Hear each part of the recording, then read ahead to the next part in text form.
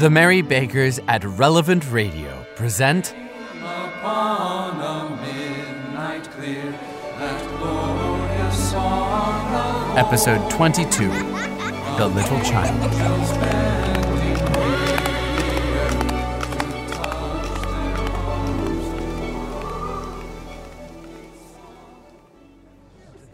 The phantom spread its dark robe before him for a moment, like a wing, covering the scene before Scrooge's eyes. Withdrawing it, the phantom revealed a room by daylight, where a mother and her children were. She was expecting someone, and with anxious eagerness, for she walked up and down the room, started at every sound, looked out from the window, glanced at the clock, tried, but in vain, to work with her needle, and could hardly bear the voices of the children in their play. At length, the long-expected knock was heard. She hurried to the door and met her husband, a man whose face was careworn and depressed, though he was young. There was a remarkable expression in it now, a kind of serious delight of which he felt ashamed and which he struggled to repress. Come in, James. Come in. You were gone so long, I thought... But never mind. Come, sit down. Sit.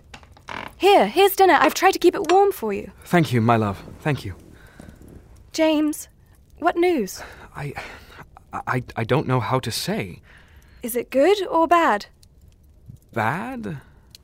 We are quite ruined. No, there is hope yet, Caroline. If he relents, there is. Nothing is past hope if such a miracle has happened. He is past relenting. He is dead. Oh, James! Oh, James! I am thankful. I pray forgiveness for this. It is wrong of me to feel so.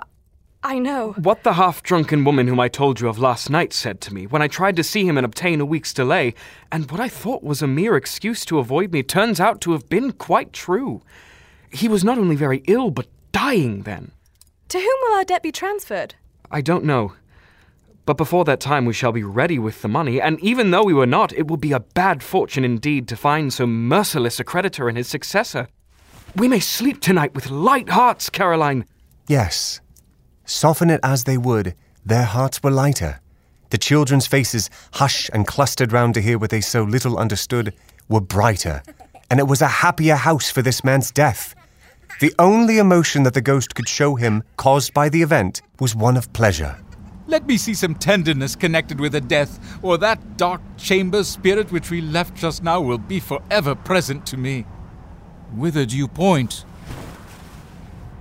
I shall follow, spirit. The ghost conducted him through several streets familiar to his feet, and as they went along, Scrooge looked here and there to find himself, but nowhere was he to be seen. They entered poor Bob Cratchit's house, the dwelling he had visited before, and found the mother and the children seated round the fire. Quiet. Very quiet. The noisy little Cratchits were as still as statues in one corner, and sat looking up at Peter, who had a book before him. The mother and her daughters were engaged in sewing, but surely they were very quiet. And he took a child and set him in the midst of them. Where had Scrooge heard these words? He had not dreamed them. The boy must have read them out, as he and the spirit crossed the threshold. Why did he not go on? The mother laid her work upon the table and put her hand up to her face. Mama, you're crying.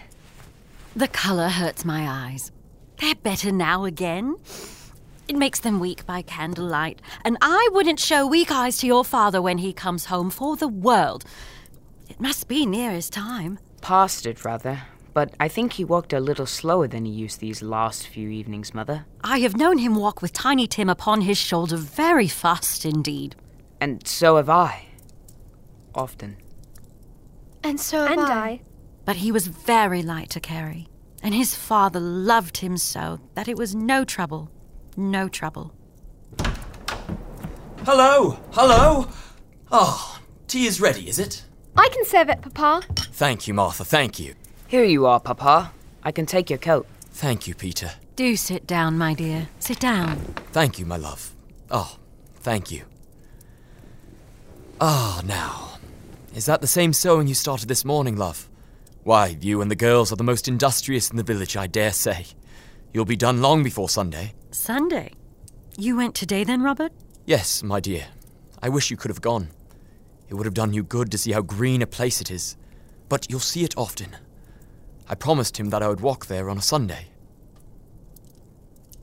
My little child. My little child. My little child. He broke down all at once. He couldn't help it. If he could have helped it, he and his child would have been farther apart perhaps than they were. He left the room and went upstairs into the room above, which was lighted cheerfully and hung with Christmas. There was a chair set close beside the child, and there were signs of someone having been there lately. Poor Bob sat down in it, and when he had thought a little and composed himself, he kissed the little face. My poor little Timothy. My poor, poor Timothy. I love you. I love you, Timothy. He was reconciled to what had happened, and went down again quite happy.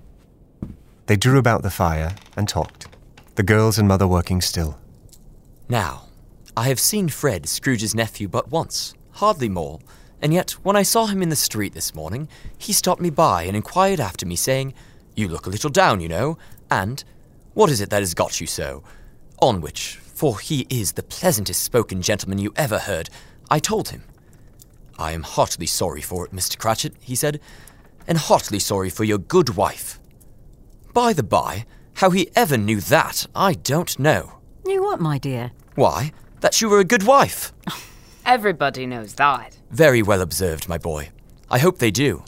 Heartily sorry, he said, for your good wife. If I can be of service to you in any way, he said, giving me his card, that's where I live. Pray, come to me. Now, it wasn't for the sake of anything he might be able to do for us, so much as for his kind way that this was quite delightful. It really seemed as if he had known our Tiny Tim and felt with us. I'm sure he's a good soul. You would be sure of it, my dear, if you saw and spoke to him. I shouldn't be at all surprised, mark what I say, if he got Peter a better situation. And then Peter will be keeping company with someone and setting up for himself. Get along with you. It's just as likely as not, one of these days. Though there's plenty of time for that, my dear. But, however and whenever we part from one another, I am sure we shall none of us forget poor Tiny Tim, shall we? Or this first parting that there was among us. Never, Father. No. Never, Father. And I know, my dears, that when we recollect how patient and how mild he was, although he was a little child, we shall not quarrel easily among ourselves and forget poor Tiny Tim in doing it. No, never, Father. Never, Father. I am very happy. I am very happy. Mrs. Cratchit kissed him. His daughters kissed him. The two young Cratchits kissed him, and Peter and himself shook hands. Spirit of Tiny Tim, thy childish essence was from God.